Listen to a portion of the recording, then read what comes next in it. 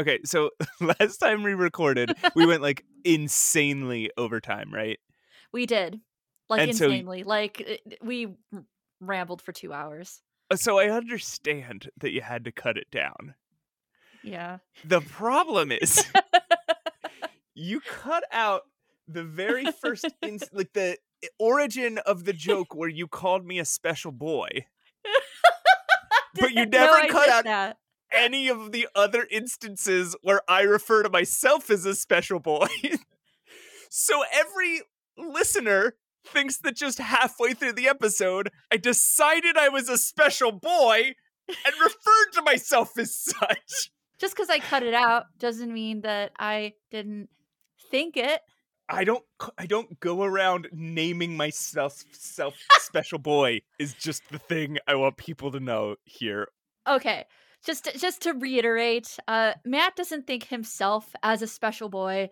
I think of him as a special, precious, cute little blonde-headed goblin. I'm Is that like better?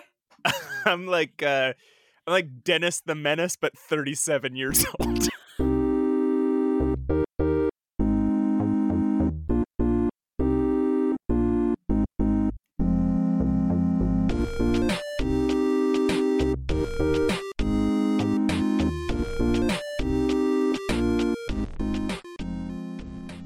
Hey everyone, Pushing Up Roses here. Welcome back to Save Your Game, where we, as in me and special boy Matt Aucamp, discuss adventure games. Hi Matt. Hey, how's it going? How have you been? I'm good. I'm a little thrown because this started with a call out to me and my editing prowess. Well, yeah, I think I feel like I had to set the record straight because otherwise I come off like the biggest fucking weirdo that the world has ever known. So that I think that was just you were collateral damage in that. Well, now I'm gonna make up for it every Okay. single episode by calling you synonyms of, special and precious and all those Oh, things. Jesus. I made it my precious little boy. What have I gotten myself into? The best podcast in the world, naturally. Hey, I want to say to the listeners, holy shit, you guys. We record these things a week ahead of time, at least right now. Who knows? Yeah, right now we are. Who knows if Well, that'll last? Yeah, exactly. But we just put up the trailer like 2 days ago, and within 24 hours we had well over 1,000 downloads. Aw. That's amazing. You guys are cool. I hope you're enjoying the show. We're incredibly glad to have you. I think our trailer was amazing. And that probably had you know what? I bet it was so amazing that people watched it several times. Watched it. I'm so used to doing YouTube videos. Listen to it. Listen to it several times over. They played it in Winamp and watched the weird visualizers doing like the psychedelic lava that lamp sounds shit. fun. What have you been playing lately, Roses? Listen, I need you to hear me out. Oh no. So, as you know, because I think I told you personally, Matt, I never played the update to Stardew Valley, and now I am. And I'm upset because I used my new update to throw the shorts into the luau pot. It started out funny, but then it got really not funny. And when you say the update, you mean 1.5. You're talking about the one with Ginger Island. It's got Ginger Island and it's got the new boy. What's the new boy's name? Leo the new boy. He's a precious boy. He's the like wild you. boy. The wild boy. He just runs around in shorts with crazy hair. I need you all to know that even though I am a spooky darkling, I was very upset at putting the shorts in the pot because, like, at first it was kind of funny, but then Mayor Lewis was like, "You have degraded all of us in this community. I am so disappointed." And I'm like, I am feeling negative about this. Supposedly, if you put the shorts in the Grange display, if you save them and put them in your Grange display, he will also be like, "Okay, fine, you win. Does this make you happy?" He'll like give you money for it. Yeah. Yeah, he'll be like, and he like whatever you do with the shorts besides just give it to him, he'll make you feel incredibly bad for it. The luau was the worst though. I'll say I this: play to get good stuff. I told you could do it. I didn't tell you. Oh, and then I'm not to supposed to do it? You can't tell me something I could do and then expect me to not give in to the temptations. I'm into Penny. Who's your Elliot's my boy. Yeah. I believe you referred to him as a slut. He acts like kind of a slut. Uh-huh. Mm-hmm. It's actually me who is the slut. Because in my previous game, definitely made use of some of those obelisks, the magic things. So I would romance everybody and then marry them and then divorce them and then wipe their memory and then do it again. What I do is I date everybody and get them all to the proposal stage. Uh-huh. And then I just choose Penny at the end. Matt! Okay, we gotta stop talking about Stardew Valley. What else did you play? I'm just saying I love Elliot and I'm excited for the updates. So beyond chipping away at that, upon many recommendations, I played Hobbs Barrow, or AKA The Excavation of Hobbs Barrow. Hell yeah. Yeah, published by Wadget-Eye, my good friends over at Wadget-Eye. And now I forgot the developer. Matt, help me out here. Cloak and Dagger Games. Of course, yeah, Cloak and Dagger Games. That's right. So I don't think I had ever played a game by Cloak and Dagger, and I wasn't quite sure what to expect. I'm just going to be completely honest and transparent. When I saw screen caps of this game, I was feeling not good about it. It made me feel negative, and I didn't like the screenshots. But upon playing it, all of the art makes sense in movement. Like, do you agree? Like, screenshots I don't think they do it justice. I don't think I was as affected. So for the listeners, it's pixel art. The characters and the scenes are like what I would consider gorgeous pixel art in a palette a color palette you just don't normally see. Everything's kind of muted and earthy, I guess. Earthy. Yeah. Misty. But the close-ups are horrific looking. They are. All the characters look, kind of hideous, maybe even slightly deformed. But yeah. And I don't know if that is a person who had an idea in their head and it didn't fully come out on the screen, or if it's done intentionally. Either way, it has the effect of making the game just slightly more eerie the entire time, and I think it's very effective. I really think it's purposeful. I really do. Now that I have played through it and I've seen all the scenes, should I give a brief little description of what it's about? Great. Yeah. So if you like folk horror, you will like the excavation. I don't know why I'm sounding like I'm selling it. You will like the excavation of Hobbs Barrow. It's very much inspired by movies like The Wicker Man, Midsummer, and the dev also mentioned a little bit of Twin Peaks in there as well, H.P. Lovecraft as well. I wasn't getting the Twin Peaks vibe, but I was heavily getting the H.P. Lovecraft Wicker Man vibes. So you are playing an excavator named Thomasina Bateman. She's awesome. Great voice acting, by the way. Thomasina is such a funny name to me. I love it. I'm sure that there are real people in the real world with the name Thomasina, but it feels like a sketch comedian who's just like adding a feminine ending to a male name. And it's like, I'm Thomasina. I'm Joseph Ella. Like it's like you're in like a sitcom type of a setting and you need to come up with a fake name real quick. Right, my name is Thomas. Oh wait, I'm supposed to be a girl. Thomasina. Well, it is set in Victorian times. I did not look this up, but I kind of wondered if Thomasina was a more prominent name in the Victorian era. I'm not really sure. it's strangely fit, even though I had kind of a good chuckle over her name at first. But yeah, you were playing as her. She is an excavator. You're called to this small English town named Bewley, where somebody wants you to excavate a barrow named Hobbs Barrow. Bewley. Bewley. Miss Everyone's Bateman. yeah, Miss Bateman. Everyone is great in these roles. By the way, everyone is British, which is great. I Voice love casting listening to is it. spectacular. Yeah, phenomenal. Phenomenal. I was blown away. So you get to this small town, and that's when it kind of gets very very Wicker Man, very H.P. Lovecraft. This town seems to have a secret. Some people seem to know something kind of horrific about Hobbs Barrow and why maybe you shouldn't excavate this site because, as we find out in the game, her father tried to excavate this site 25 years prior with somebody else, and bad things happened when they excavated this.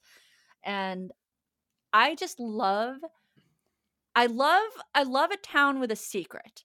I Right. love like a culty, weird town where some people are good, right? Because you got that sense. You didn't think everyone was in on this, right? You would say that there are good characters. It's hard to say because there are characters who at the beginning they tell you they don't know what Hobbs Barrow is, and then later they're like, I was feeling guilty. I do know what Hobbs Barrow is, and I'm sorry, but Yeah. That was the it's innkeeper, and I think he is just one of the untrustworthy ones. I think you find an ally in like some of the characters. what I'm saying about that innkeeper though is he seems like a guy who was trying to keep a secret and then ended up being good, and then you find out a little later he's got more secrets that he's also been keeping. Exactly. So it left me at the end of the game wondering if even the characters that I thought I could trust maybe were a little shadier than I thought. Yeah. There came a point where I no longer trusted the innkeep, and I really only trusted there's a character named Arthur Tillett. Mhm. He becomes your ally, and maybe the the witchy lady. I'm not sure what to call her. Name is Mother Mildred. She's not quite a witch, but she dabbles in like holistic medicine. So just overall how did you feel about this game? I loved it. Truly love this game. I've never played a game that was so slow paced but also enjoyable. And that's Yeah, kind of why I compare it to The Wicker Man a little bit. It's very slow paced but on purpose. It's very narrative heavy. right. It does have many puzzles, but I would still say that it's quite narrative heavy, quite dialogue heavy. But I listened to every dialogue tree because I thought it was Yeah. interesting. The puzzles, I think personally, I know there's people who disagree. I think are perfect, and we'll get more into that maybe in a different segment. I Yeah, think I think this is proving that we both have a lot to say about it. There's like a lot I'm holding back, and I'm I sure there bet. is for you too. So Yeah, I think maybe we should do an entire episode dedicated to this. yeah, we shall, and that'll give listeners a chance to like play it, Yeah, and then maybe you guys can get in on the conversation. The ending seems to be polarizing to people. It is for me. right. Very But I divisive. will say this for the game, it's very faithful to folk horror, you know? I don't think it has the worst ending. It is not, but it is not a happy ending. Let's just put it that way. And you Right. kind of know that. I mean, the story is told through Thomasina, and she keeps foreshadowing that bad things have happened here and there's no going back. So it's Right. not like you don't know that, but throughout you still kind of root for a happy ending. I was rooting for her. So that's what I've been playing. I've been playing Stardew Valley and Hobbs Barrow, which it sounds like we have a lot to say and we'll cover later on. What have you been playing this week, Matt? I've been playing a game called Blood Nova. Okay. It's it was released in I think 2022 and it's by Cosmic Void. It's Hmm. a Cosmic Void and Ross Joseph Gardner, who's like a comic book writer. It's a pixel art game. It's this like futuristic space magic like this very fantastical sci-fi world. It's a point and click adventure game. You're first person. kind of like the old Manhunter games Oh were. yeah, I remember that.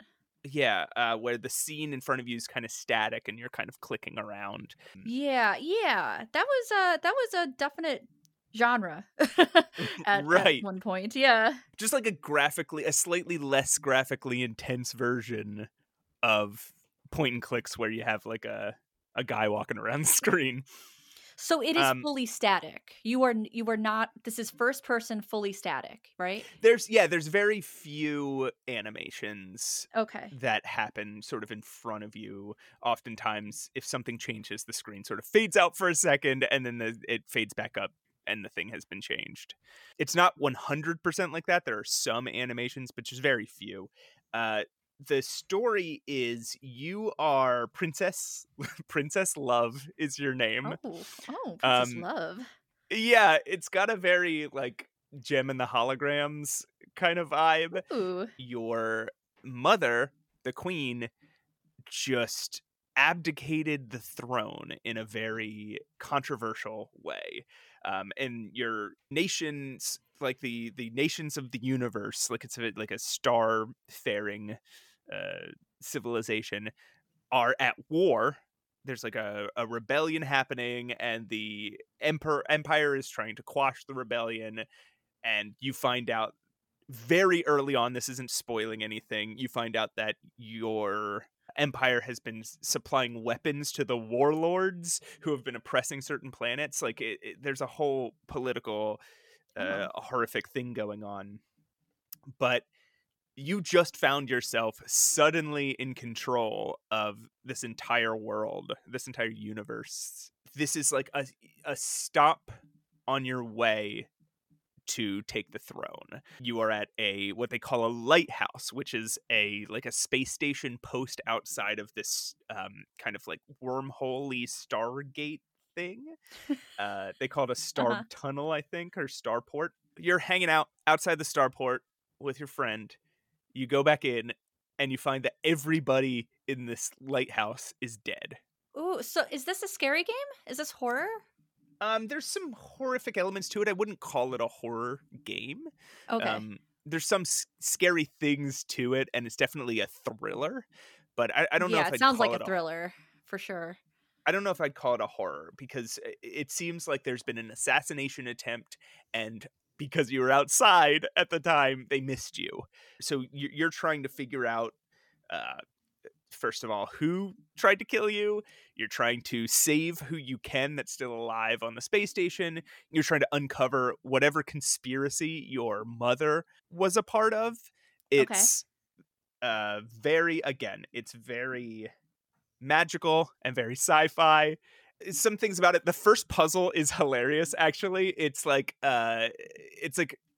sort of making fun of the idea of point and click puzzles. Like you find a gem Yeah. and you find a like a rod, and Mhm. you and your it's hard to tell, she's your bodyguard but she also might be your romantic interest, are locked outside of the space station at first, and you're trying to break your way in and she's like, okay, well, I know how to get in, but if you want to be the one to do it, go ahead. And so again, you find this gem, you find this rod, you connect them, and you decide it's a magic wand, and then you use it on the console, and you're like, oh, it didn't do anything, and she's like, it's okay, I already hacked the console, we can go in whenever you Nice. want.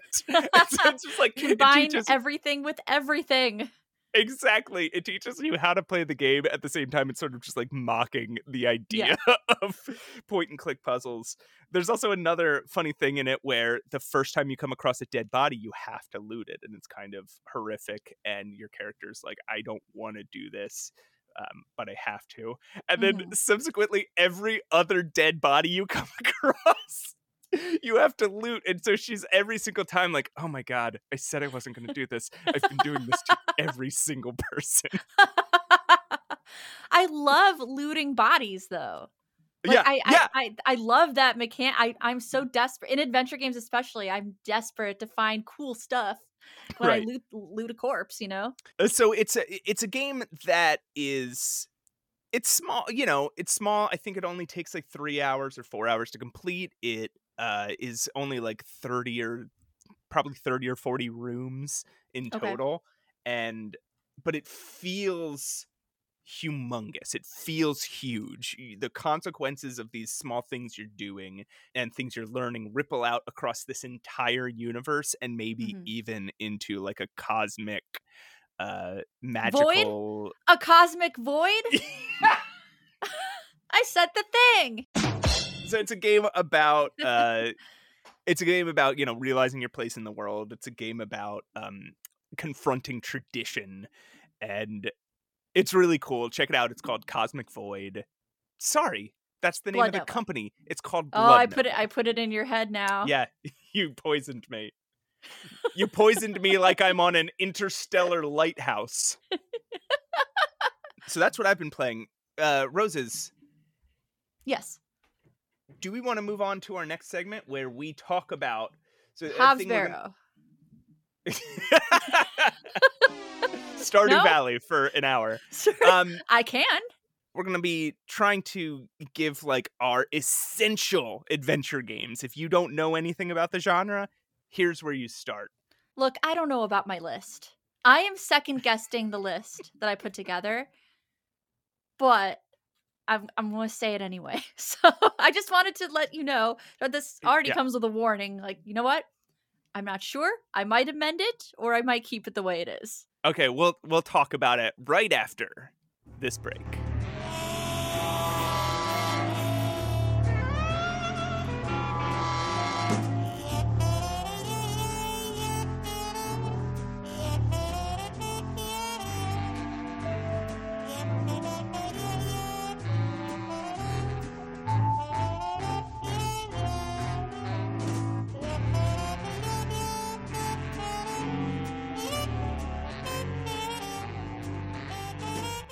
Hey everyone, we're back. Did you have a good break? Yeah, did you enjoy yourself? I mean, I had a drink. I fidgeted with a paintbrush. Oh, yeah. Pretty great. Moses, I was talking to the listener. I was asking you how your break was. So what we're going to rude. do here in this segment is we want to try to compile a list of like 10 essential adventure games that if you don't know the genre, or if you do and you're not sure if you've played everybody's, standard reference points, maybe, here's 10 games that will catch you up to speed. Maybe we'll debate a little bit. Maybe I think we are going to debate because I'm looking at these notes and I'm not sure I agree. Although we'll in my discuss notes, some of them. Yeah, yours are pretty interesting. Okay, who do you want to? Who's going to start here? I will start. Okay, I will start. Okay, listen. Oh no. Here's the thing, right? I know we all kind of rib on the King's Quest games because they are very, very difficult. But I think if you want to have a good idea of how graphic adventures started, especially graphic with the text parser, with probably animation, play something other than King's Quest. That's not where I was going with that. Oh, okay. Look, my first entry is King's Quest 1, the OG. Because wow. I really think that even though it is a very difficult game, it is also just a great introduction of how things started out. King's Quest 1 did so many innovative things. When you first start playing, it's like you've never seen a world like this before. And yeah, I know we're all kind of spoiled on modern games, but this is really how it started. It started out, for me, like this. For some people it started just text only, but I think we really expanded when the world was shown through graphics. I think you're right. I think the idea of seeing the world really changed the game in literally in some pretty intense ways. And I think King's Quest 1 is an incredibly important game as far as is this a game you need to play to understand the genre? That's where I'm a little more hesitant because it is definitely, it's a good history lesson. Sure. But is it a fun play, do you think? I don't know. We didn't say top 10 fun games. We said top 10 essential games. Right. I just think it's Yeah. important to know where it came from. And you Mhm. may like it. You may actually I was one of those people who did like the Sierra games that I did spend a lot of time on. So, I do think that people should give that genre of an adventure game a chance, see where it came from, and see if they like it. You know, I would almost actually suggest something like Black Cauldron. Oh, I hated that game. Well, the thing about that game is it's very similar to King's Quest in that it's 2D, it's very blocky pixel art, and it's got a text Mhm. parser. But it's different in than King's Quest in that it's a lot harder to die, and there aren't dead ends in I want people to die. it. Context. Again, we've talked about this before. You can play for hours and then find out that something you did at the very beginning was wrong, and that you just can't win the game. You have to You know start what? all over. So be it. Look, just use a walkthrough, people. Like trying to climb the beanstalk are just they're Yeah. just a little bit beyond conscionable How about in this then? 2024. What about the remake? The point and click remake of King's Quest 1. Then you can you get a sense for who King Graham is, what Daventry is. These are important. So if you're interested in the history of King's Quest 1, yeah, check out the AGD remake. If you are a masochist, check out the original King's Quest 1. Yeah. If you hate yourself, as I do, go ahead and play King's Quest 1, the original. Okay, so speaking of old games, right, that set up Mhm. the history of adventure games, I'm going to start with my first one is Secret of Monkey Island. It's still funny. It's still beautiful. It's pixel art. It's point and click. It's got the verb menu at the bottom where you select Yes. you select pickup and then click on the thing you want to pick up. You select. I think it even has things that barely had any use, like Mhm. open, close, turn on, turn off. Yeah, Things that, it you were not going to use all those no, verbs ever. the word use works in all those scenarios, and Yes, it does. it does in the game. You can do use light switch. I don't know if there's a light switch in There's Monkey probably a Island, light switch. but maybe I'm thinking of like Maniac Mansion where there's Oh, light there's switches definitely switches in Maniac Mansion. and there's the word turn on and turn off. You can do use light switch and it still works. So like I Yeah. don't necessarily know that that was an efficient use of space, but it's interesting to see the verbs. It's still a funny game. It breezes by. I think it gets a little slow when you Yeah. get to Monkey Island. But before and after actually being on Monkey Island is still just like some of the best times Mhm. I've ever had in a video game, and I still play it. I do think it is a little difficult, so I would not be offended if anybody really needed to use a guide. You cannot Right. die in this game, and when I say die, what I really mean is you can't get yourself in an unwinnable situation, unlike the Sierra games where you can very much mess up. But that doesn't mean that it's an easy game, if that makes sense. There is one scenario in Monkey Island where you can die, and it is one of the funniest things that I've also ever seen in a video game. And you don't actually die. Well, yeah, I guess You do. Yeah. can. You have to Yeah. if you have not saved the game You're right. in the 10-minute span where you're slowly dying, Yes, you will that's have to true. reload an older save. That is true. I think the great thing about Secret of Monkey Island for beginners is the world building. It Right. really it's just so gorgeous. It just really looks beautiful and mysterious. Right. And the character feels so cool and so good. Like Guybrush Threepwood is sort of an everyman in a sense, but on another level, he's sort of like I think of him like a Don Quixote type, right? I think of Guybrush Threepwood as a guy who read about pirates and fell in love with pirates without ever understanding what it was like to be a pirate or Yeah. why a person would or would not be a pirate. And so he just shows up at this island. He's like, I want to be a pirate. And they're like, okay. And we're like, okay, what are your qualifications? He's like, I can hold my breath for 10 For minutes. 10 minutes. It's such this like childish view, this such like immature view of the concept of Yeah, piracy and the reality of his own situation. And he's just such a darling, lovable, perfect, sweet boy. And I love very Guybrush lovable. Threepwood. He's just a precious little boy. No, I Okay, love let's move on. Guybrush. Guybrush is great. Let's move on to your second game. Mine is actually, this is a good segue. Mine is actually The Curse of Monkey Island. It was I think it was the first Monkey Island game I played, and I found it at a Babbage's.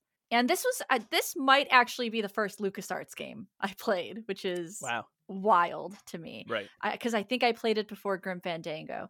So I picked up Curse of Monkey Island at a Babbage's. The art style intrigued me, and it was one of the funniest games I think I've ever played. It's up there with Grim Fandango humor style. And what I really like about it is I really do think that the puzzles are more balanced and leveled. They are more logical than Secret and like the second Monkey Island as well. And it's just so funny that the voice acting is amazing. Guybrush is taken to a new level of his character development.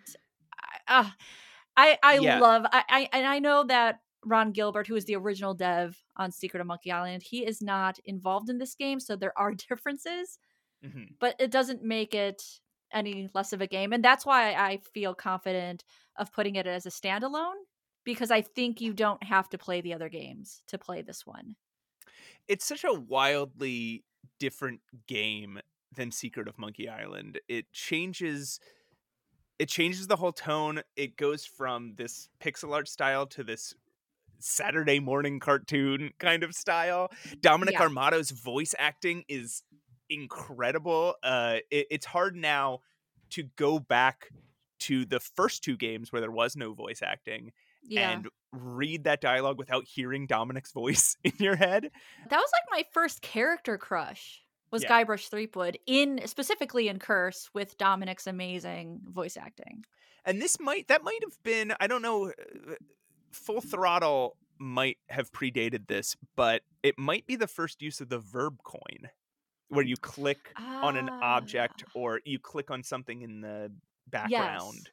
A little coin shows up that asks you what you want to do. Like you can click on the hand or the eye. Yeah. I remember I had played Secret of Monkey Island a lot as a kid, and then I remember reading some sort of video game magazine and seeing advertisements for Curse of Monkey Island, and I was so excited to buy this game. I remember making my parents take me to whatever the software store was at the mall and buying Curse of Monkey Island and Aww. being so excited. Like when I went to school the next day, I brought the manual because I just wanted to keep looking at it. Like I just wanted to engage. Oh my god, I did that too. Yeah. I brought game manuals to school with me. We were not very cool, huh? No. No one liked me. No. I cannot agree more with Oh, thank you. With Curse of Monkey Island, and it might be weird to have two Monkey Island games on the same, but they are so different. Both of them are essential to learn very different things about what the appeal of adventure games is. Okay, my next game is, and it's sort of, I've become sort of a cliche on the internet for evangelizing for this game. Oh boy. Because I cannot stop talking about how great this game is. Return of the Obra Dinn. I don't agree, but do go on. Return of the Obra Dinn it was the start. It's by Lucas Pope, and it was released in 2018. It's the start of a sort of whole new genre of adventure game. I guess you could kind of say there were similar things beforehand with like the Sherlock Holmes consulting detective games. But what Return of the Obra Dinn does is it gives you a scene, it gives you a world, and it doesn't give you puzzles, right? Like you're not walking through and picking up inventory objects and using them to get past a certain obstacle. What it does is it gives you an entire book to fill out based on pure deduction. All of the game, like, or half of the game rather, happens in your brain. So Hmm. you are an insurance adjuster, I guess, who is called out to, there's a shipping boat called the Oberdin that is just drifted into port, and it's a ghost ship. Everybody's gone. Everybody's either gone or dead. Okay, I was gonna say, are people dead or are they Yes. missing? I don't remember. Okay. And so the shipping company puts out a insurance claim for the lives of their sailors and their cargo and their ship, and like for the loss of revenue. And so you're an insurance adjuster that has to board this ghost ship and try and figure out what happened. So you have a manifest, a blank manifest, where you have to figure out the names of Yes. every person on board. You have to Hmm. figure out their position on the ship, and you have to figure out how they died. It's very Clue, isn't it? It's very mystery, clue, deduction kind of mechanic. Right, yeah, like Clue the board game, right? Yeah, Yeah. where you have to look at all the evidence presented to you and you have to really think about it. And Oh yeah. so it's this sort of vector, this pixely vector art. It's clearly made with modern technology, but then sort of dialed back into this like early Macintosh graphics. Yeah, and I think that's where the game lost me. Um First of all, I got so stuck that I was deflated. I don't quite remember where I got stuck, but I was so deflated when I did get Right. stuck. And the graphics, even though they're very artistic and cool, and I would normally be very attracted to graphics like that, it kind of hurt my eyes during Interesting. the game. Well, so the game does allow you to change. You can have the game be black and white. You can have the game be like a green and a darker green, or like an amber, or you can change it to different colors, but it is monochromatic, Yeah, it is. meaning Yeah. there's only two colors. There is the light color and the dark color, and that is it. And it's first person and it's fully 3D, and you're walking around this ship, and there's dead bodies around, and Yes. you get this magical compass that you hold up. If you find a dead body, you can hold the magical compass up to it. It will take you back to the exact moment of that person's death, and you hear the sounds that person heard in the last few moments of their life. And Hmm. beyond that, everything else is just still. So you'll see a person midway through falling off the crow's nest, or Right. you'll see a cannonball that is impacting with the side of the ship, and you'll see like the debris is floating in midair. And if you find somebody dead in that scene, so you're in a scene and like Inception, like if you find somebody dead in that scene, you can use the compass on them and go back a step further, Oh and Lord.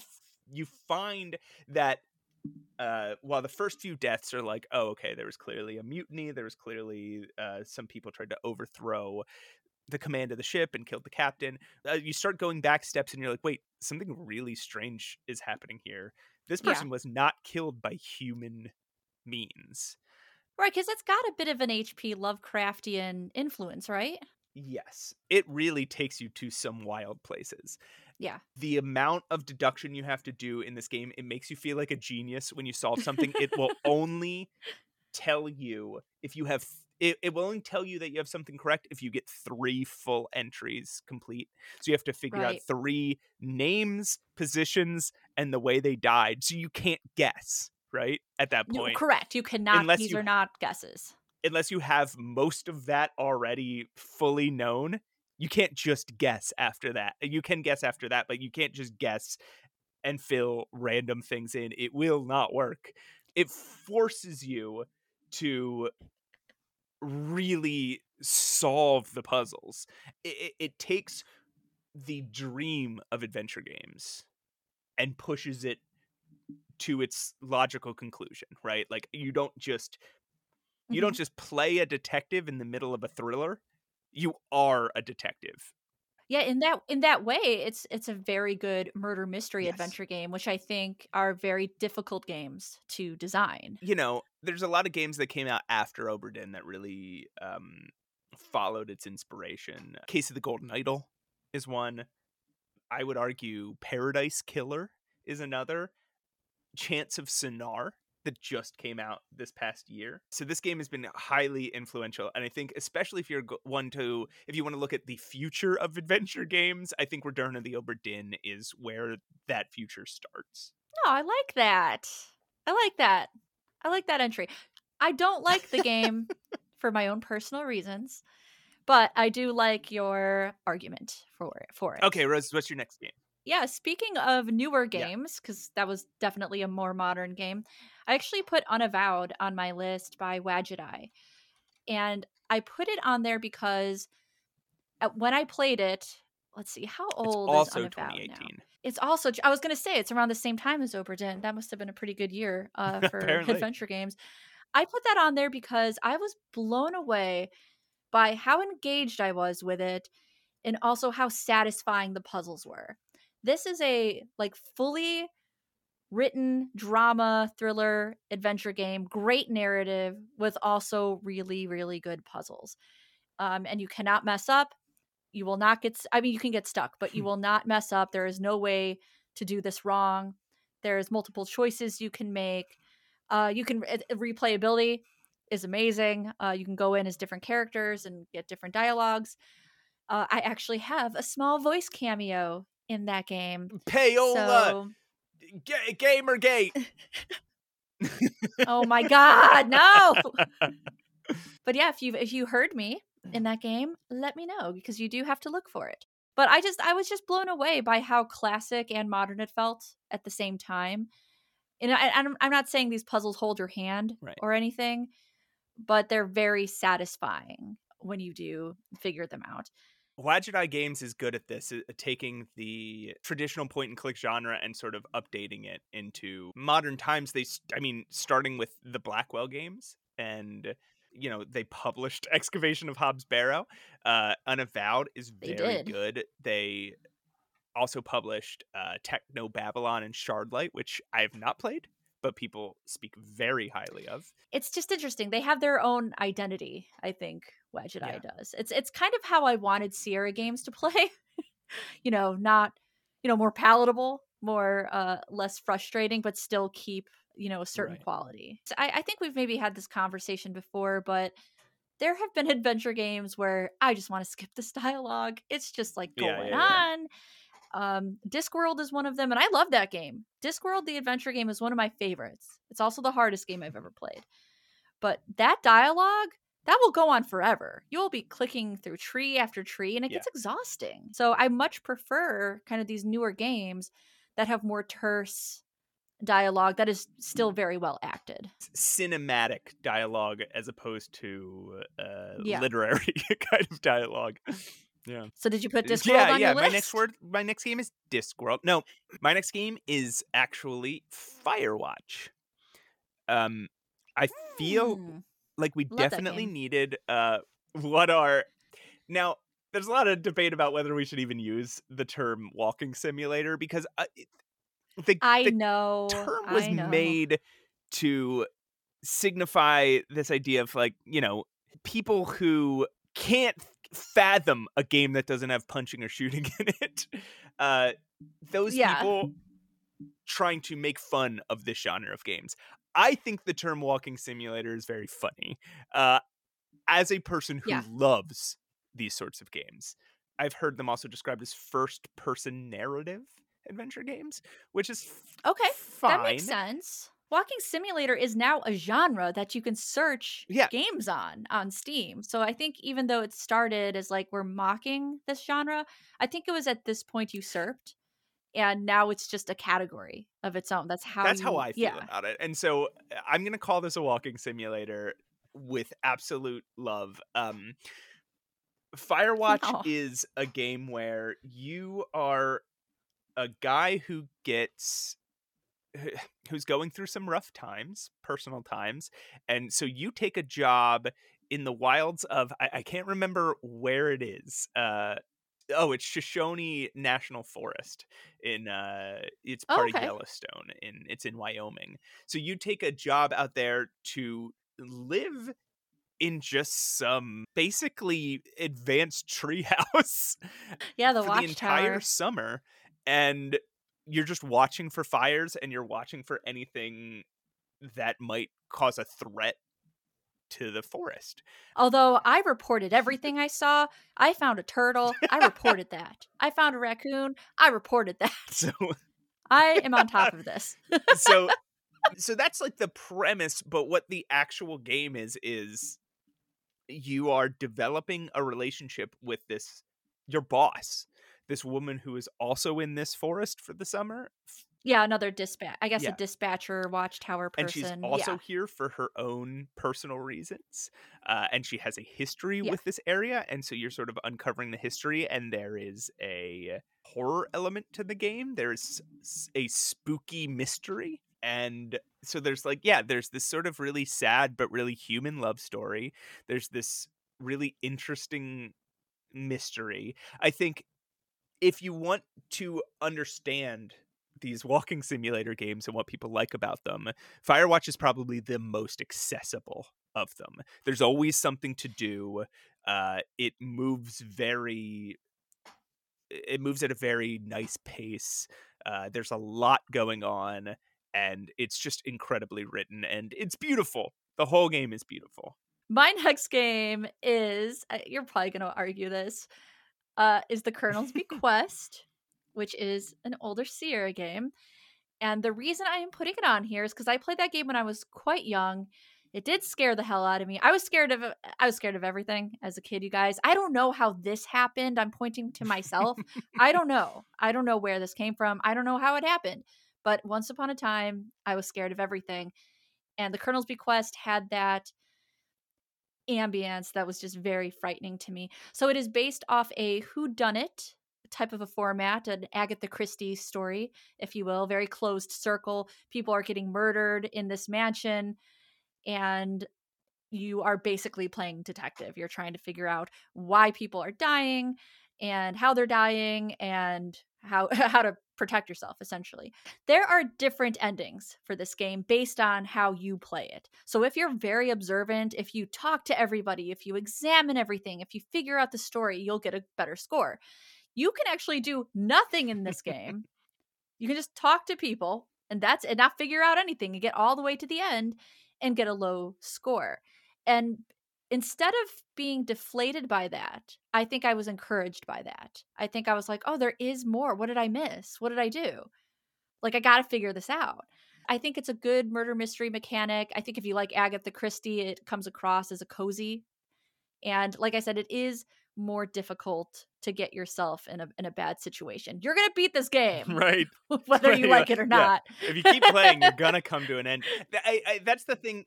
You're That's going to the thing get an about ending. Colonel's Bequest is you don't get yourself into an unwinnable situation. You can die.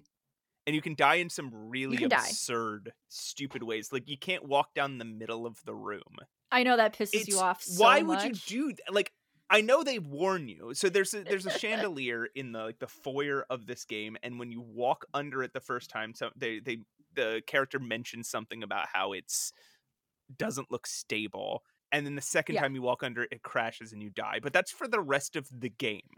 So anytime, I mean, and it's also like it's also making noises. Anytime and you walk through the foyer, you have to walk along the edges of and you walk through the foyer like 50 times. And you have to walk through along the edges of the room because you know that if you stray too close to the middle, the chandelier falls and kills you and it's game over. It's the stupidest thing in the world. But tell me how you really feel about really the chandelier. Cool things about this game. And yeah, so like I'm saying, you can die, but you can't get yourself into an unwinnable situation. You can get to the end of the game and have absolutely no idea what happened. Correct. Unless you go back and you learn, and you learn from it. And now, especially as a murder mystery person that I am, I just really appreciate the mechanic.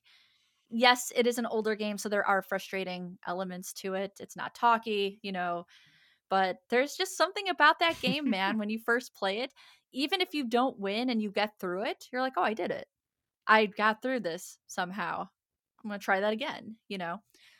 But yeah, I really love the Colonel's Bequest. I will say, if this sort of retro style of the Colonel's Bequest bugs you, but you are interested in this style of like type of gameplay, 2017's The Sexy Brutale has a very similar sort of gameplay loop to it, where but it's designed around you playing it multiple times. It's designed around you losing or not figuring things out and playing again and getting another clue. Do you want to hear something hilarious? What's that? So the the first time I played this game was in middle school. My very best friend and only friend, Kim. Kim, if you're out there, thank you for the memories of the Colonel's Bequest. Hi, Kim. She came over. We played Colonel's Bequest the whole evening. We did not find the armoires that you move for eavesdropping. So we knew nothing about the end. Nothing. We got there having no clue what the heck just happened because we never figured out how to eavesdrop. And that's actually a very important mechanic. This game utilizes like an eavesdropping mechanic, and it is very important. So you never learned one thing? Not a single thing. Not a single thing. You're just we went into the rooms and everyone's like, oh, hush, hush. She's here again. I'm like, oh no, they're not. They stopped talking. And then I would leave. Did you even find any of the dead bodies? Or were you just like, oh, okay. Because people were dying. That would be extra funny if you never found the dead bodies either. And the game was just, you just got to the end and they were like, oh, thank God I survived. And you're like, wait, what? What? Where's everybody? No, and that's what made it like also feel like we were doing something. Even though we weren't doing the correct thing, we weren't exploring maybe enough, and we didn't know the eavesdrop mechanic was so important. We still got through it and we saw all these dead bodies. And man, it was scary at the time. I just walking onto a screen is like, oh, there's a dead body. Okay, so my next game, this was a tough one, but I'm going to go with Telltale's The Walking Dead. Okay. Because I feel like what this list needed was the choice-based adventure game. The adventure game where, sure, there's some puzzles. They're not great. There's a really strong story. I think Walking Dead, at least Walking Dead 1, has an incredibly strong story. And the graphics are fun. They're like sort of comic books turned 3D. Right. Everything's got a sketchy edge to it. Right. What it shows that none of these other games show is this idea of different paths, right? There's a moment, I think this is in the first Walking Dead game, right? There's a moment early on where you are holed up with a bunch of survivors, and you have this, and zombies attack, right? Obviously, and you have this option to save one person or another person.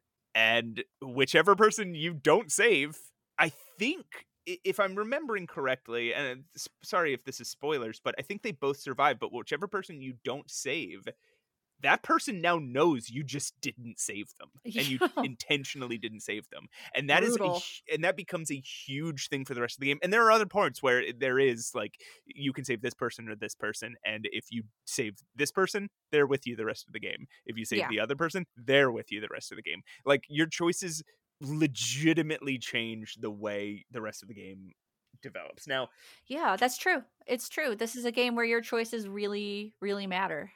As much as they can, right? Like, there's a lot of people that point out how similar the stories are no matter what path you take in these Telltale games. And that's a fair criticism, but your experience is going to be a lot different in some very significant ways. And you as a person will feel like you just let another person die, right? You're going to feel the emotions of that moment exactly the way that Telltale wants you to. And I think that is an important addition to this whole genre.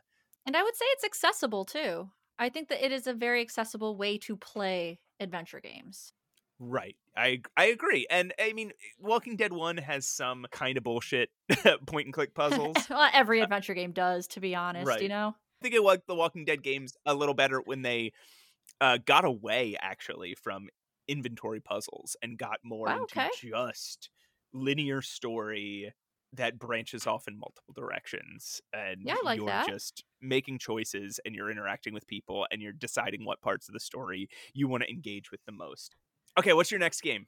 So this is technically my last one. Now, I did put an extra one in case we had conflicting, not conflicting. That's exactly the opposite of what I was. I put an extra one in case we had the same one. We did Yeah. not, surprisingly. So that's great. So, you know what? I'm actually going to go with Hobbs Barrow.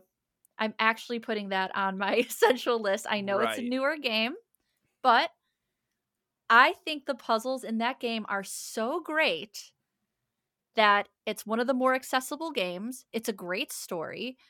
Hmm. It's easy to control. There's not, I mean, I guess you would call us seasoned adventure. We are seasoned adventure gamers over here. We grew up on really bad logic, so we're very good. We're very good at adventure games. Put me in a room with a piece of string and some rocks, and you have no idea the amazing things I can do. You put me near a machine that needs a crank, and then you hide that crank We will find like that crank. 3 miles away. Yeah. I'm gonna get that machine running. I'm gonna find that crank, stick it in the machine, and I'm gonna crank that crank. We know how to use cranks over here Yeah. in adventure game world. That being said, even though we've played some of the more challenging games, I still think that this game is very fair. And on top of that, it's got that retro aesthetic. It's a pixel art game. It's very retro looking. It's got brilliant voice acting, and it's very traditional point and click. That is how it plays. It has fetch quests, it has dialogue, and it's great. I can't believe how much I enjoyed that game, and now I kind of recommend it to people who haven't played one, or very few, I would say. I started No. playing Hobbs Barrow with somebody else, and Mhm. they absolutely got into it, having never Interesting. played an adventure game. Now, I'm gonna raise some challenges on this one. You're so argumentative. Number one, well, that's what we're here for, is to really dig these things out and discuss them. So, are you worried about recency bias here? Are you worried that this is not Hmm. what you would choose if this was a month from now? No. Okay. Next question. Do you feel like this treads some of the same ground as Unavowed? Yes. Okay. All right. I'll just keep going with questions then if we're not Yes. going to Next- elaborate. on Next it. question, Fine. please. Next question. I think it's interesting. We have very few games on this list. We don't have any modern point and clicks that show a modern graphical style, right? Like we have Yeah. 2 retro pixel art games and then 3 legitimate retro pixel art games like that were made at the time when that was I guess modern. Firewatch it has newer graphics. It looks good. Yeah, I guess what I mean is like there are games like Roki, right? Or I'm trying to think of like modern point and clicks that do not rely on pixel art graphics. And so I think Hobbs Barrow is a great game. I would also recommend it to anybody. It's not that I think this is a bad choice. I think maybe we should just state for people, if for some reason you're listening to this podcast and you don't know adventure games, there are adventure games with modern graphics, right? Like there are adventure games with I don't think so. with like well-rendered 3D graphics or modern cartoon style graphics, or live acted. Live acted. FMV has come back. Or very stylized artistic graphics. Yeah. I think there's just something about when you played these games back in the 90s, you just love to see more pixels. Like I just enjoy looking at the like what people can do with pixels even on modern computers.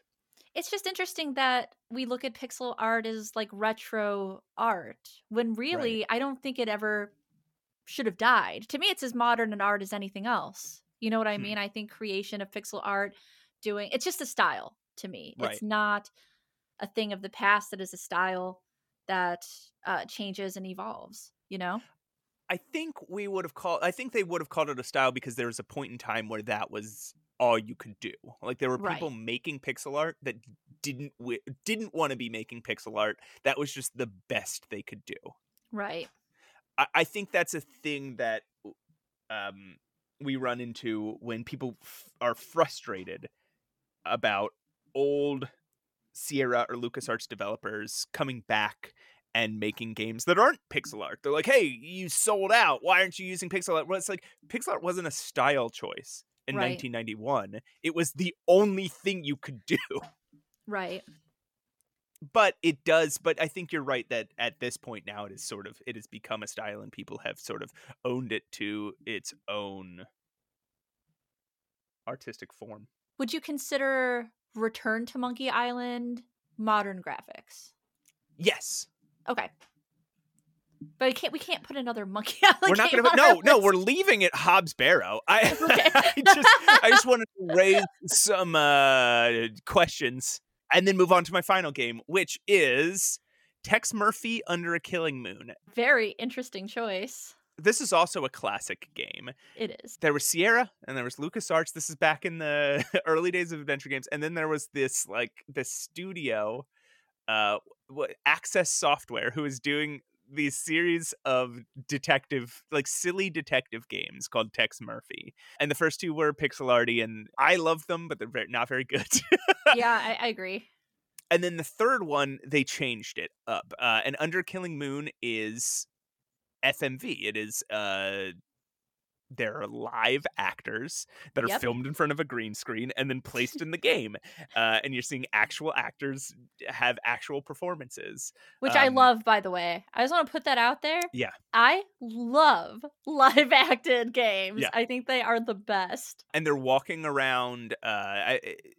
It's still, you're looking at static images, sort of like Myst, right? It's 3D environments, or it's 3D appearing environments, but it's not actually 3D. It's a still image rendered in 3D, and then you're looking for hotspots and clicking them, or you're clicking an arrow and then moving on to the next scene. It's a funny game. Yes, it is a humorous game.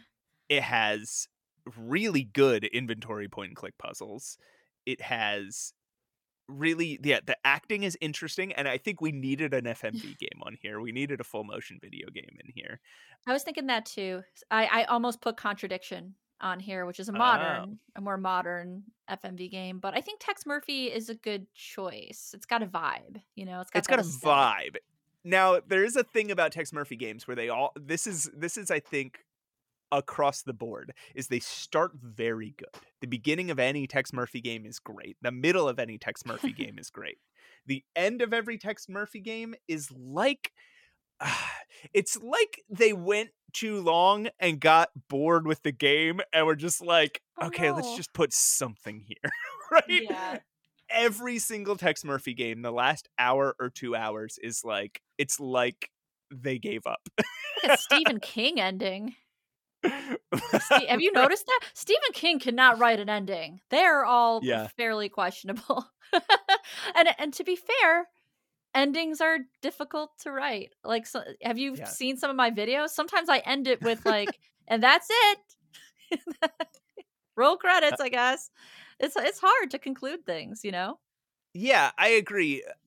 I think one of the things about the Tex Murphy games, though, is there are logic puzzles in most of the Tex Murphy games. And logic puzzles just basically means, rather than diegetic puzzles, rather than something that comes out of the environment, it's like it takes you to a different screen where it gives you some sort of like a puzzle that employs logic, right? Like, it's like a slider puzzle. There's a logical explanation. There's a way to get through this puzzle, math puzzles, stuff like that. Yeah. Like, you could have that puzzle outside of that game. You could take that puzzle, come up with 90 variations of it, and it could be its own game. So Tex Murphy has those, and they rely on them so much more heavily towards the end of all their games. I see. this is this is incredible problem with their final 3 games, Hmm. Pandora Directive, Overseer, and Tesla Effect, where again it feels like they stopped making the game. It feels like they were Right. just like, I don't know, just throw something in there. I think Under a Killing Moon is maybe the best one in terms of how the community feels. Do you think Yes, so as well? I think that one's pretty much championed as the best one in its series. I agree. Yes, I think Pandora Directive is a close Yes. second, but Tesla Effect, again, the first 5 hours of that game are definitely, without a doubt, hands down, 100% the best Tex Murphy game that they've ever made. Because that's a newer one, Tesla Effect. Tesla Effect, yes. The Yeah. last 3 hours of that game, I guess it's like, I'm looking at it on Steam now. I played it for 10 hours. So I guess maybe the first like 7 hours of that game are amazing. The last 3 or 4 hours of that game are it's the worst. It is Oh, worse than anything they've ever made. that's Um unfortunate. yeah. I don't like to hear that. That's really unfortunate. Uh so Because sorry if to be you're a saying downer. the final 3 hours, that's a lot. That's Yes. a It lot is a of lot and time. it is really frustrating, and they've remade a lot of the, and this is another thing, they remake the Tex Murphy games, right? Yeah. The first game was called Mean Streets and it was not good. Right? Again, I liked it because there was a real deductive detective element to it, because there was a text parser. You had to input the words you wanted to ask about, so if you Yeah. hadn't figured something out, you wouldn't be able to ask about it. It wouldn't be just a text choice you could click on. That's true. You would have to know it and you'd have to type it in. I Yeah. thought that was incredible, and it made me write things down on pieces of paper and really figure stuff out. But Mean Streets has these like side-scrolling shooting Ugh. segments that are ridiculous, and half of the game is an open world flight simulator, like a What? 3D I flight didn't even know simulator. that. Yeah, that is unbelievably bad. So they remade Mean Streets in 1998 as a game called Overseer, right? Oh. And it was done in I did this, not yeah, know that. and it was done in the style of Under a Killing Moon and Pandora Directive. Uh, and then they've been working on this game called Poisoned Pawn since 2015. We don't know if it's ever going to come out. I think it's been canceled by this point. But Aw. years and years into making this game, The Poisoned Pawn, they decided it was going to be a remake of Overseer, which was a remake of Mean Streets. It's No. like, stop remaking the games. Like, you remade the same game twice. It's just a tragedy. It's just there was so much potential that was never fully lived up to.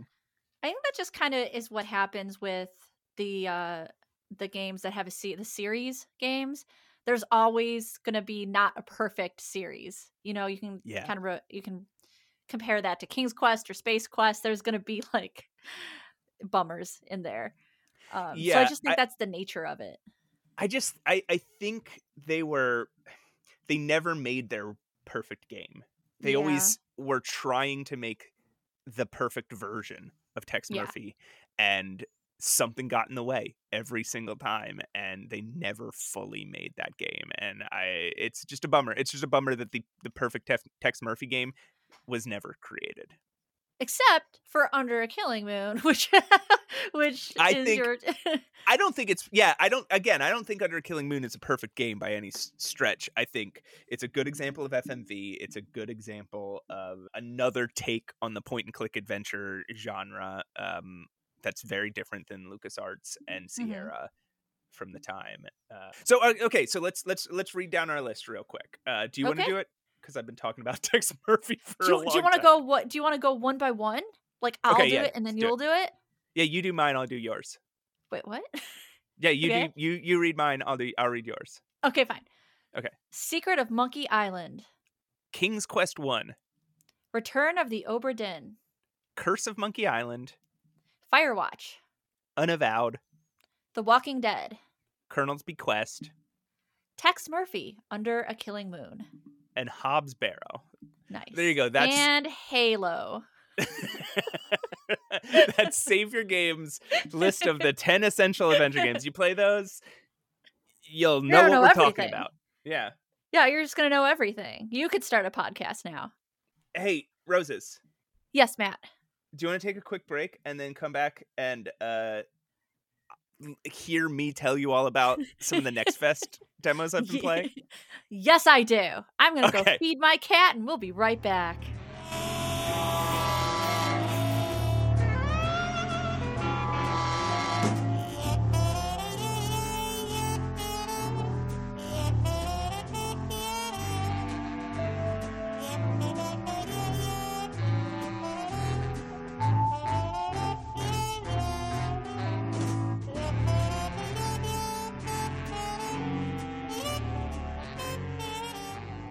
We're back. Hi, Matt.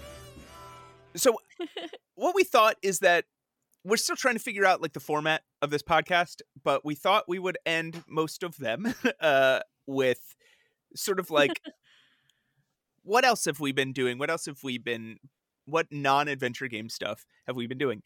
Yeah, because we're people. We have lives. We do stuff too. Sorry, I don't know why I got defensive. We want to recommend like, oh, I've been playing this non-adventure game, or oh, I've been reading this book, or oh, I've been watching this TV show or movie.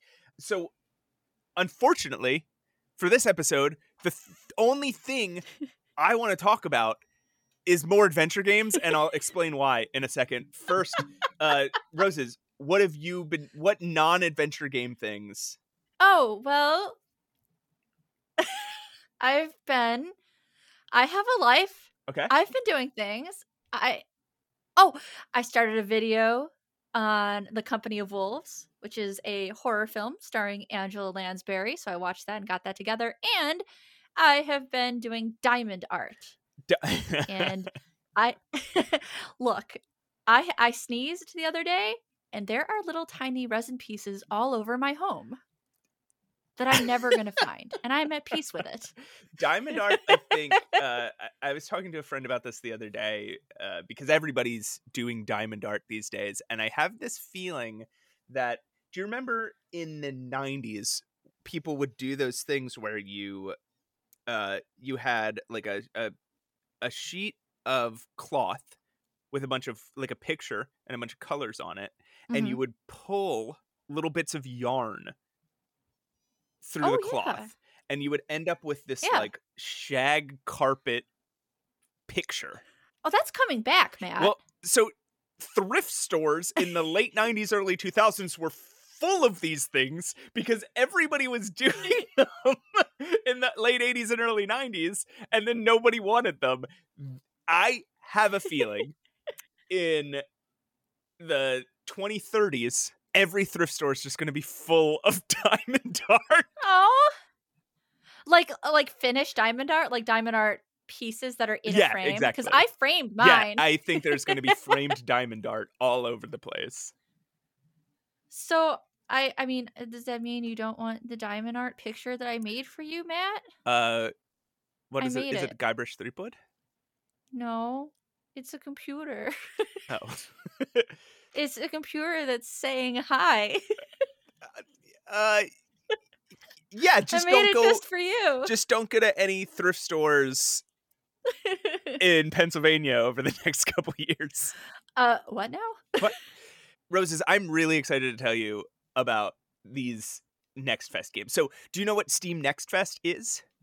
I actually did not. I did not know what this was until you mentioned it. Okay, so Steam Next Fest is every year they do what they call a celebration of upcoming days, and upcoming games, and they do 7 days. Like they do a full week of demos and developer live streams and nice trailers. So I went to the adventure game section. As you do, as Steam's one does. Next Fest, and I downloaded basically everything that was there. I was like, I'm going to check out as many of these as possible. And let's see, I put them all in a folder, so I could have them grouped together. So let me see. Wait, but we just talked about this, and Yeah. you've already like downloaded everything and have played a bunch of I've played a couple of them. them? Okay. What I think we should do, I think me and you should do a full episode about these Next Fest demos, and I think like maybe next episode we should talk in depth about some of these because Yeah, there's some let's do it. really interesting ones. I've downloaded 51 demos. Roses. Matt. So if, I had yeah. such a reaction to that I actually hit my mic. 51? Yeah. So I've played about 7 of them. Okay, And that's pretty impressive already. There's a couple that I want to talk about right off the bat. And again, we can talk about them more in depth next week. And the unfortunate thing is by the time this goes up, these Next Fest will be over. And so some of these demos might not be available, but these are games that you can look forward to. And some people leave their demos up. So you might not be able to get some of these demos that we're talking about, but these are games that like you can look forward to because some of these are really wild and really cool. The first one I want to talk about is Botany Manor. It is it looks like an escape room game, right? You find yourself in this house. You find yourself in the green room of this house. It's 1890. And there's clearly puzzles around, right? Like there's like a cork board with numbers and figures and charts up on it. There's like a letter on the table that you can pick up and read. What you find out is the way to solve the puzzle. Like the first thing you come across is you're in there's a lot of smog, so you can't really see. So the way you solve that puzzle is by growing a flower that processes smog. And all these kind of like escape room puzzles are built around figuring out how to make the flower grow. Oh, that's cool. I'm looking at the screen captures here, the images, and it looks lovely. It actually looks very pretty. It's very peaceful. It's very calm.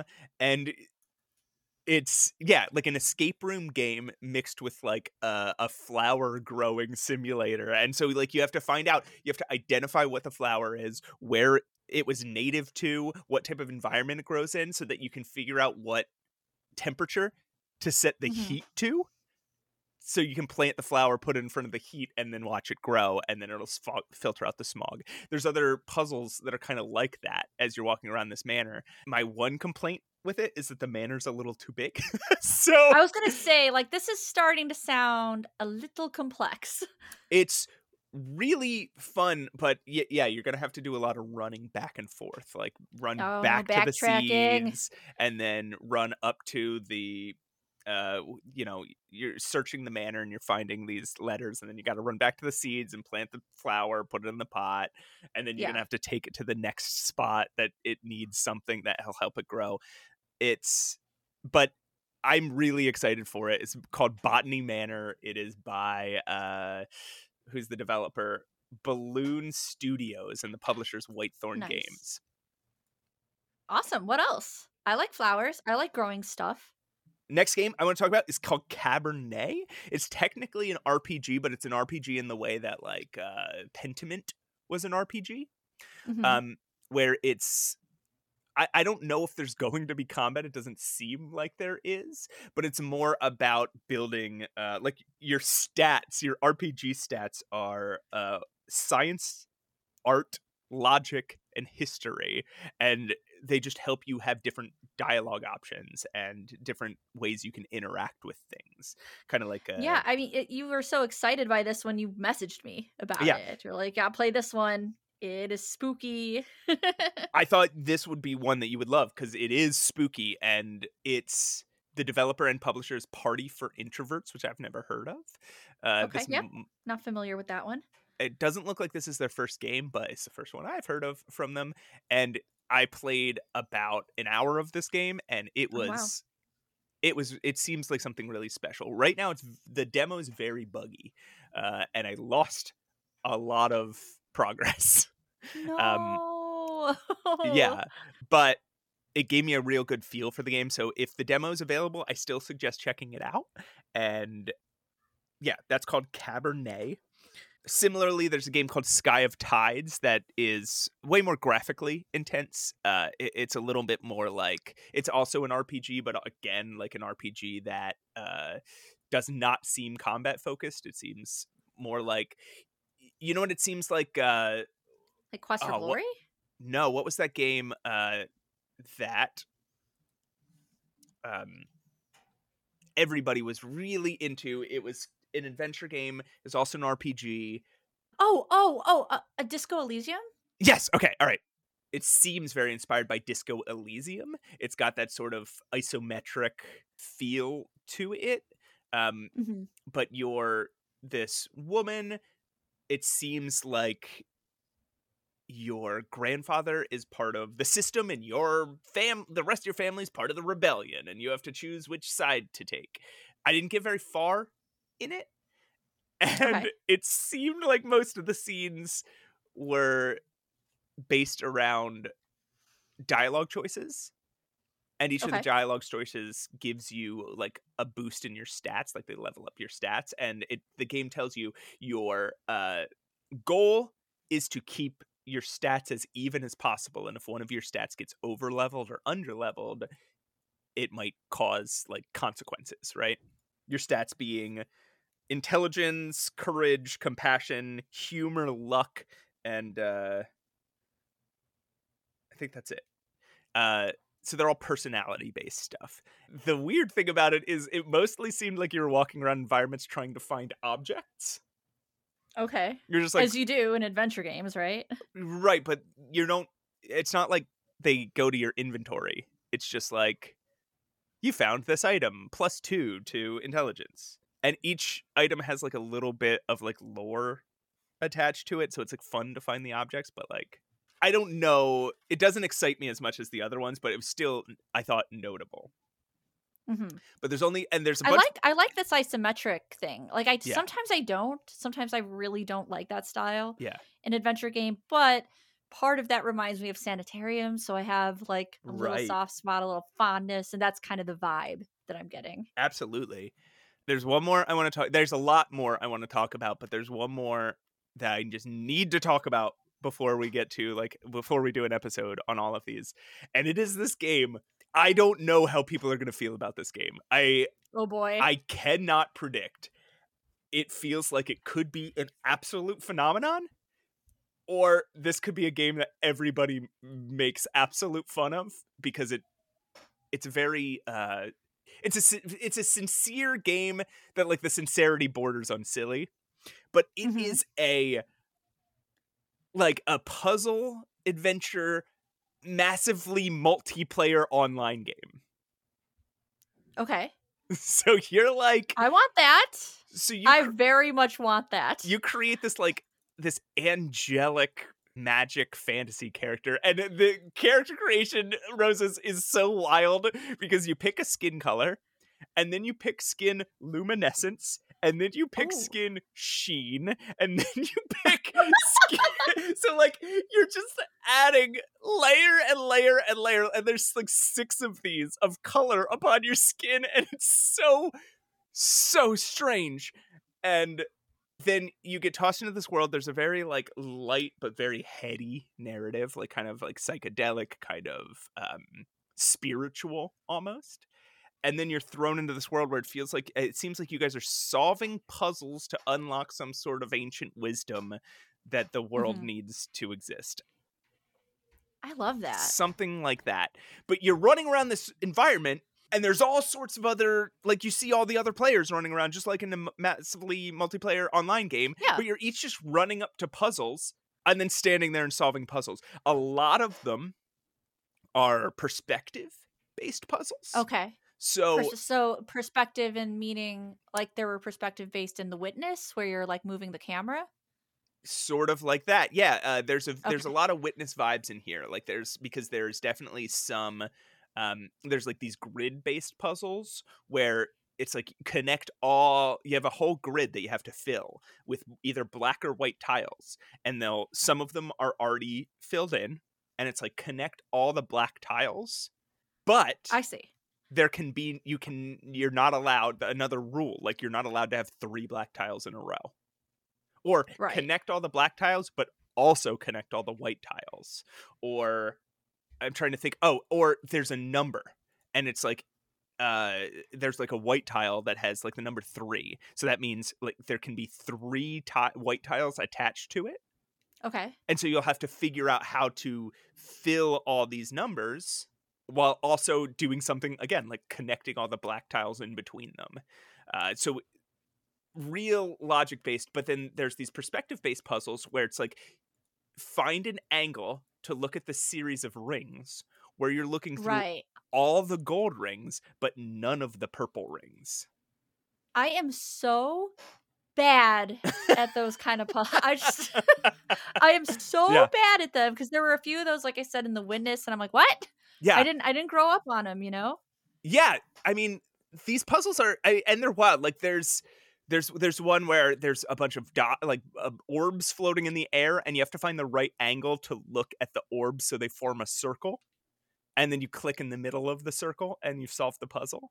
I played this game Oh, God. for 4.5 hours.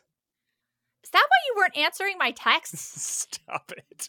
So Because you were doing logic puzzles for 4 hours? So I got to level.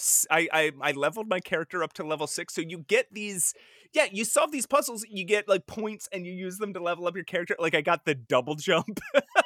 I got wings, so now I can glide in the air. I got a like a turbo jump, so I can fire myself up in the air and then fly on the wings.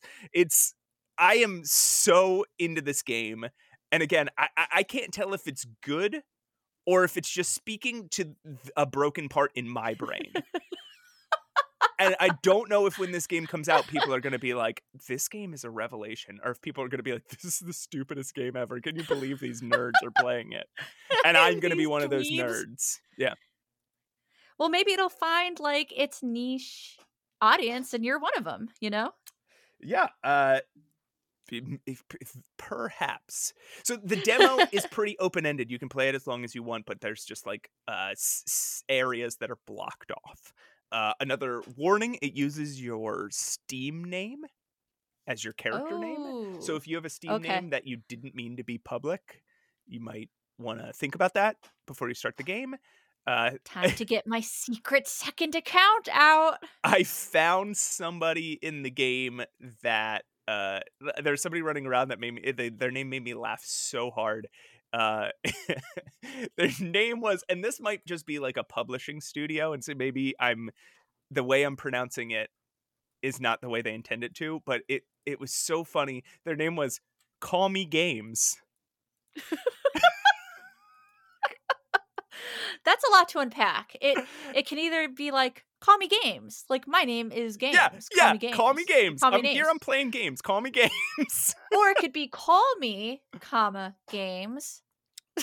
But right, I figured, I thought it might be like a developer and their game studio is called Call Me Games. I was laughing so hard at the idea that somebody is just named, hey, call me Games. I'm your friend who plays games. Call me Games. Yeah. They call me Games. Call me Games. They call me like, games. oh, I ride a motorcycle, so they call me Wheels. Oh, I play games, they call me Games. So anyway, I don't think I even said the name of this game. This game's called Islands of Insight, and I don't know if it's a good game or a bad game. Also, the last thing I'll say about it, the load times on this game are really crazy. That might improve though over time, because this is currently a demo. Yeah, agreed. The game's not even out until the game comes out in a week. It comes out on February 13th, which is like, I think the day this episode might be published. Yes, it is. Wait, right? Or we're recording. We're recording on the 13th. So we're by putting the time an episode out on whoa, Sorry. back it up. Yeah. We're putting an episode out on Valentine's Day? Yes. And we haven't done anything for Valentine's Day. Oh, missed opportunities. Yeah, because everyone's favorite holiday, Valentine's Day. People are going to be so upset that we're not talking about everyone's favorite holiday, the one that has no problematic aspects to it and that nobody has trouble with at all. Valentine's Day. I mean, we could have talked about Leisure Suit Larry looking Oh, for love in all the God. wrong places. But so interestingly, yeah, this game will have come out the day before this episode releases. If you guys Nice. want to find me online, run around Islands of Insight. Oh my god. I'll be running around solving some logic puzzles. Solving some. I will try to be there as well. Just fumbling because Yeah. I'm not good at logic puzzles, so I'll just be yelling and probably rage quitting within, I don't know, like 10 minutes. I'm going to make sure to be on the day this game comes out. So when you listen to this podcast, if you listen to it the day it comes out, go look for me in Islands of Insight. I don't know if there's servers. Like, I no idea how this game works. But yeah, go look for me. Do it. If you want to play a game with Precious Boy Matt Ockamp, this is your opportunity. I think next week we should break down some more of these demos because there's so many really cool adventure games that are part of Next Fest, and they're all games that'll be coming out over the next year or two. You guys can probably look forward to that in the next episode. Roses, do you also want to tell them what else is coming up in the next episode? Well, yes, I do. We have an interview with Julia Minamata, who is the developer of the Crimson Diamond, which is a Colonel's Bequest / Laura Bow homage, let's say. I actually did a video on it. There was a demo that she had put out. I did a video on that. So you can play what she has out. You can watch my video. We're going to talk game dev and probably Laura Bow. We're probably going to bore Matt to death just talking about Laura Bow. Laura Bow, best female character ever, am I right? Sure. Yeah. She didn't seem to have much. I haven't played Dagger von Monra, but she didn't seem to have much of a personality in Colonel's Bequest. You know what? You shut your gob. All right. I'm not joking. I did a whole video about Laura Bow being a great female protagonist, so check that out if you want to hear me babble. Based on Colonel's Bequest that. or based on both games? Both games. Okay, yeah. Maybe upon playing Dagger von Monra, I would get it a little more. This has gone so long. I think it's time we wrap up. Everybody, you can email us at mattandroses@gmail.com. Send us your questions or your compliments or your anger. That still makes me laugh. Our email makes me laugh. It's just the most prosaic sounding thing. Yeah. mattandroses@gmail.com. What was our outro from last episode? Matt and Roses signing off. Oh, podcast is art. Art is suffer.